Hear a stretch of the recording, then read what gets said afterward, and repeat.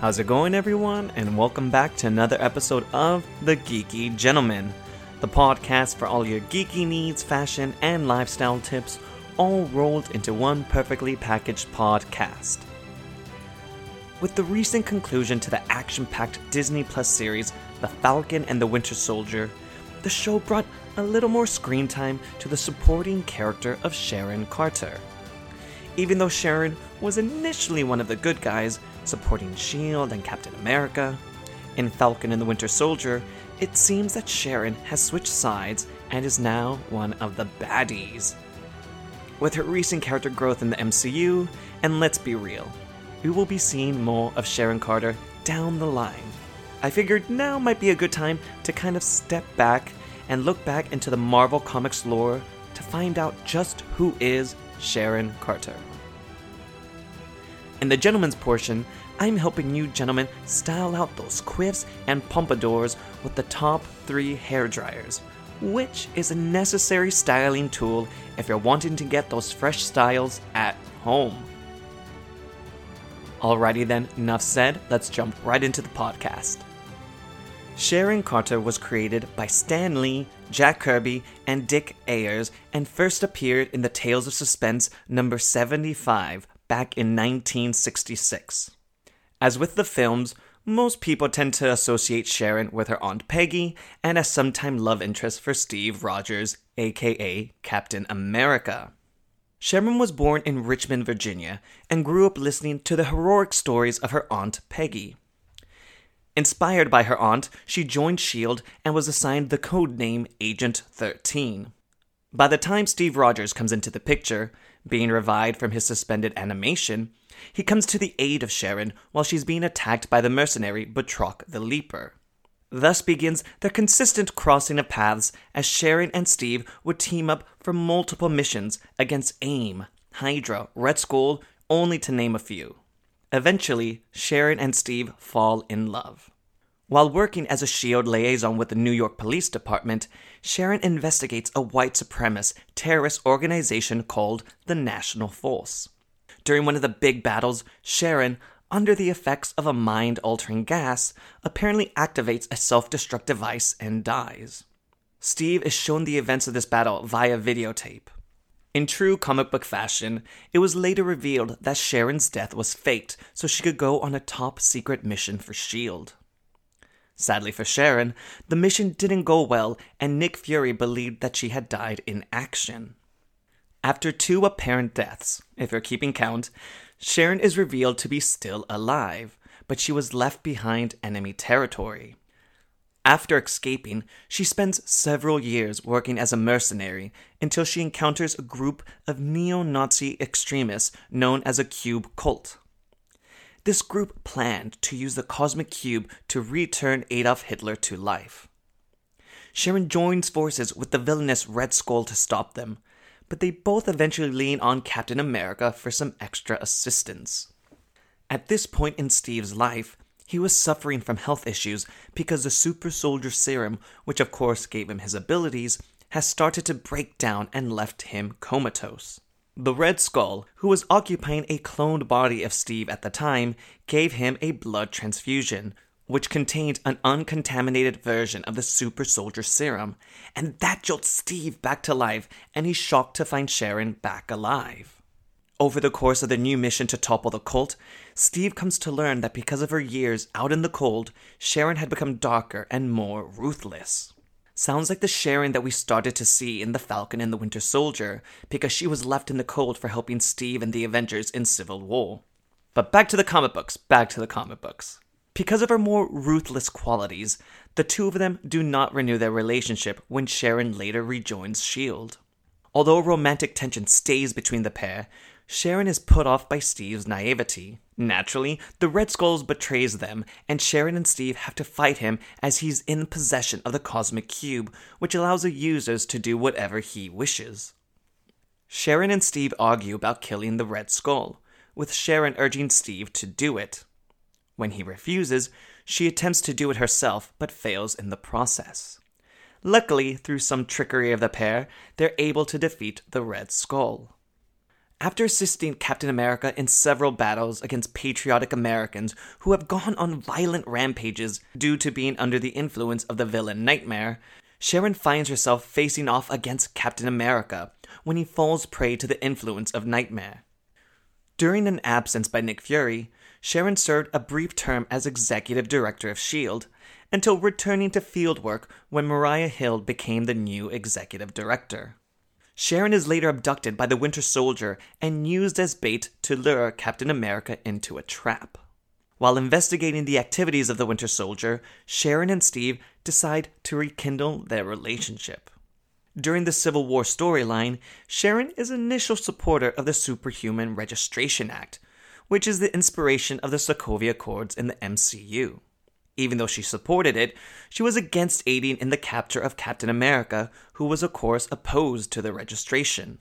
After coming into contact with Nick Fury's underground organization, Sharon switches her allegiance to Captain America. In the fallout of Civil War, Steve is shot by a sniper in the shoulder while he walks up the steps to federal court. In the ensuing chaos, Steve is shot 3 times in the abdomen with a pistol and dies from his injuries. It's later revealed that all of this was a plan orchestrated by the Red Skull, with Crossbones being the sniper and Sharon shooting Steve in the abdomen, although she was under the hypnotic suggestion of Dr. Faustus at the time.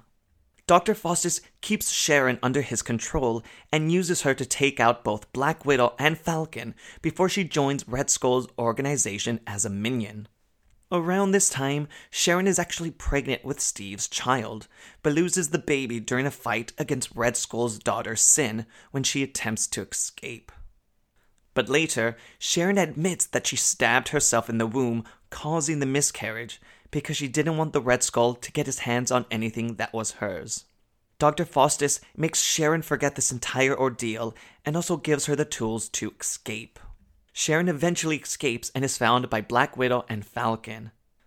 After she heals, Iron Man and Falcon decide to tell her about her pregnancy, resulting in Sharon deciding to leave S.H.I.E.L.D. During the storyline Captain America Reborn, Sharon learns that she was the one who killed Captain America. In the comic book series, Sharon hunts down the agent who had the pistol she gave them, the same pistol she used to shoot Steve. With the help of the Avengers, Sharon finds the pistol, and upon inspecting it, she finds out that the technology comes from none other than Dr. Doom. They soon learn that the pistol didn't kill Steve, but froze him within time and space. Sharon resolves herself to find a way to bring Steve back. Sadly, Norman Osborn is also interested in reviving Steve, so that he can complete the Red Skull's plan to transfer his consciousness into Steve's body and have him lead the Avengers. Osborn frames Sharon as an accomplice in Steve's murder and threatens to kill the new Captain America if she doesn't turn herself in. Deciding she doesn't have a choice, Sharon turns herself in and is taken to Latveria, where she is attached to a machine built to bring Steve back, but with the Red Skull in control of his body. In order to save Bucky, who had previously escaped, Sharon surrenders to Osborn. She is taken to the Red Skull and Dr. Doom, who used her to retrieve Steve with Red Skull's mind in control. With the help of Henry Pym, Sharon escapes and uses the Red Skull's own ship to blow him up. Steve is brought back, and he's able to exert control over his own body, and the pair reconcile. During the events of the Secret Empire storyline, Sharon is on the helicarrier at the time when Captain America's history is being rewritten and he turns out to be a Hydra sleeper agent. Sharon later forms the Daughters of Liberty, whose mission is to clear Captain America's name after he's framed for the death of Thunderbolt Ross. So what are Sharon's abilities? Sharon is a highly trained martial artist who is adept at various fighting techniques. She's trained in espionage, weapons, firearms, and computers. Now that the Falcon and the Winter Soldier has ended, with the reveal of Sharon being the power broker, what can we expect to see from her in the MCU? Well, we can definitely see that Marvel took inspiration for Sharon's dark turn from when she was left behind in the cold by S.H.I.E.L.D. in the comics, as the basis of her dark turn after being left behind by Steve and the Avengers after her assistance in Civil War. We know this isn't the end of Sharon in the MCU. It's obvious from the post-credit scene of The Falcon and the Winter Soldier that she is cooking up some plots to sell the government secrets and weapons. The question is, where will all of this unfurl? We know Rhodey is getting his own Disney Plus show, Armor Wars. The plot of the show has War Machine on a mission to stop Stark technology from getting in the wrong hands. Could it be that Sharon, in her power broker persona, is selling Stark tech? We could see Sharon continuing down the role of a villain in that series and pop back up in Captain America 4, which will see Sam as the newly minted Captain America. Personally, I'm still a fan of the idea that the Sharon we've been seeing in The Falcon and the Winter Soldier is actually a secret Skrull. Marvel had confirmed that there will be a series titled Secret Invasion, which is based on the comic book storyline of the Skrulls invading Earth, which even sees some of our famous heroes having been Secret Skrulls for a long time. Perhaps this Sharon is a Secret Skrull. Either way, we can rest assured knowing that Sharon isn't leaving the MCU anytime soon. The only question we have now is whose side will she be on next time we see her return? And with that said, we're jumping right into the gentleman's portion of the podcast.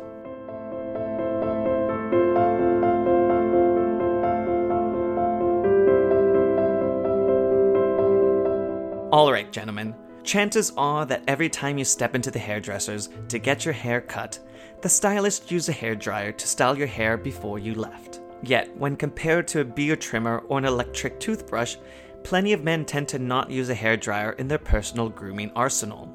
Most men who own a hairdryer are only using it for drying purposes, and not realizing that a hairdryer is a needed tool if you're looking to style your hair.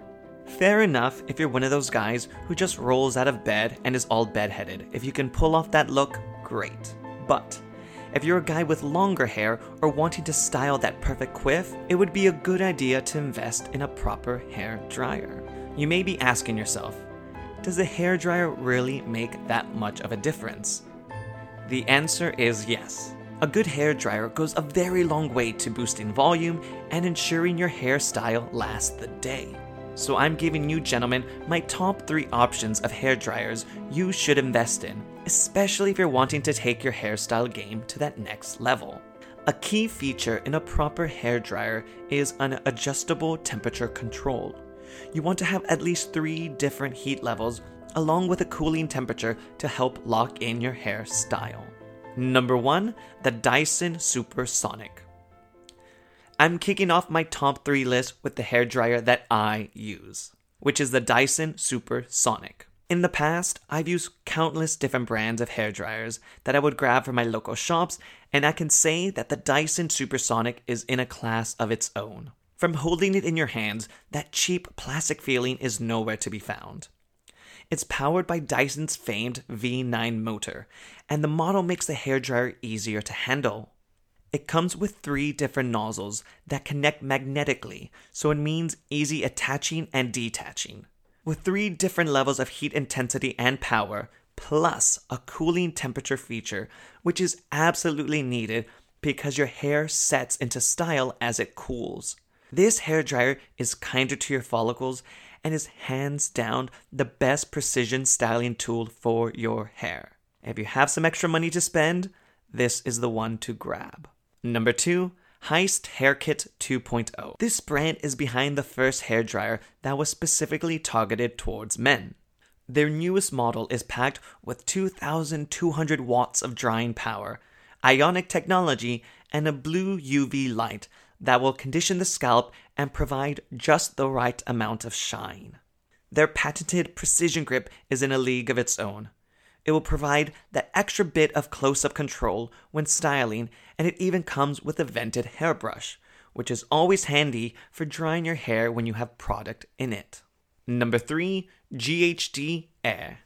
GHD is one of the first brands that normally pop into people's mind when they think of hair styling tools.